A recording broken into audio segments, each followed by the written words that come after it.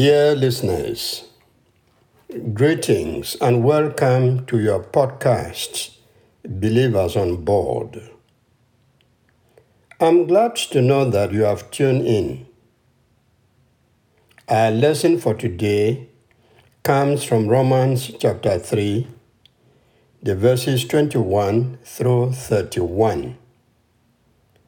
Please listen as I read verse 26.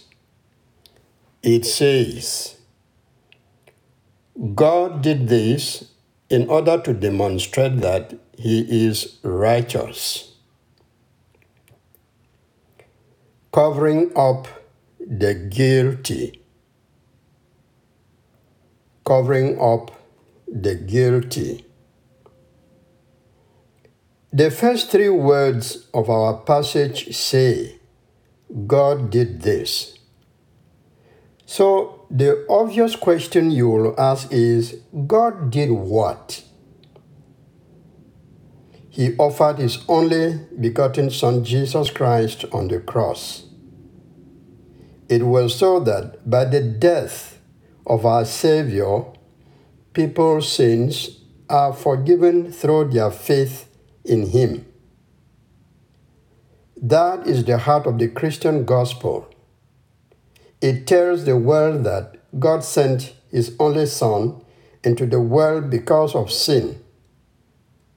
And He did that to us so that we believe and be liberated or set free from the grip of sin and death. So the death of Jesus Christ covered the sins of us, guilty human beings. That is what Bible scholars and theologians call atonement. The root meaning of the word is to cover. That means Christ's sacrificial death on the cross covers the sins of everyone who believes and trusts in Him. That's not all. That blood shed on the cross for our sins also covers God's anger against us sinners. The implication here is that because of the death and resurrection of Jesus, God is no longer angry and willing to punish anyone who believes. Someone has described this whole beautiful drama of atonement as a staggering thought. Why? Because God Himself satisfies the demands of His own justice. He says, the Son lovingly offers and the Father willingly accepts the payment of sin's penalty, which is death. So if you look at it, you will notice that God plays from the beginning to the end, and man only benefits without doing much for his own salvation. This is what some Christians don't like. They are not comfortable with what God did because they want to work for their own salvation through good works. But that is something they cannot do to God's satisfaction. God was very gracious to do that for all who believe and trust in the Savior Jesus Christ. And for me, that is something that I take with both hands because I look at what God has done. It beats my imagination, it beats my thinking, and I can only receive it with both hands. I hope you do too. Because of His love for us, Christ covers up the guilt of all who believe in Him. Those whose sins have condemned them are now set free.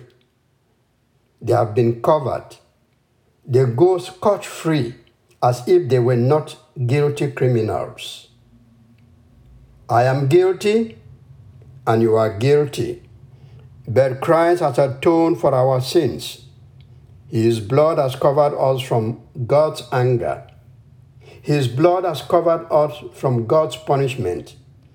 That is the best good news that ever happened to all sinners, particularly the sinners who believe. As you move around today, please reflect on the atonement of Christ for your sins. I will do same.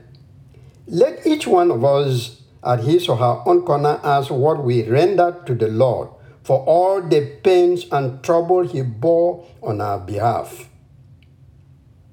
We may not be able to do something that comes near to the sacrifice, but we certainly can do something to show our appreciation. So, any good deed shown to a fellow human being is regarded as goodness shown to God. That is why we should focus on doing something useful, something that is good as long as we live in this world.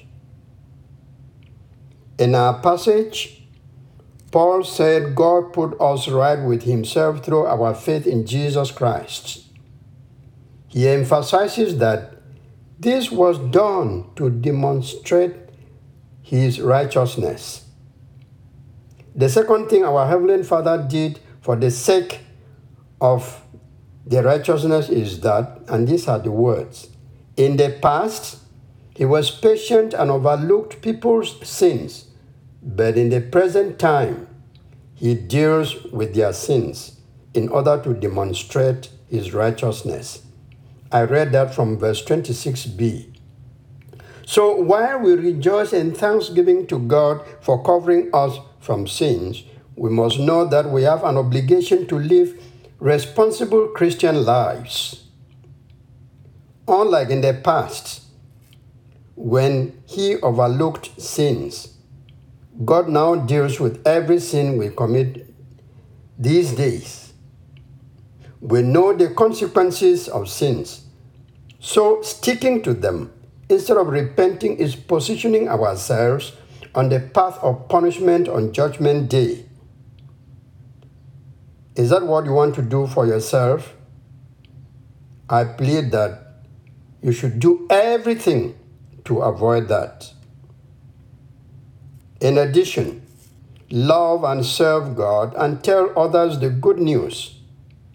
Live your life in imitation of Christ, and always go into his presence with thanksgiving and praise, as the psalmist says. Keep right on with your faith in him until that day when you shall meet the Lord face to face. Amen. There are situations in this life which we live where sometimes help comes to you from unexpected sources. You are in a desperate situation and don't know what to do. Then out of the blues, bam, help comes. Because of sin, mankind was to perish.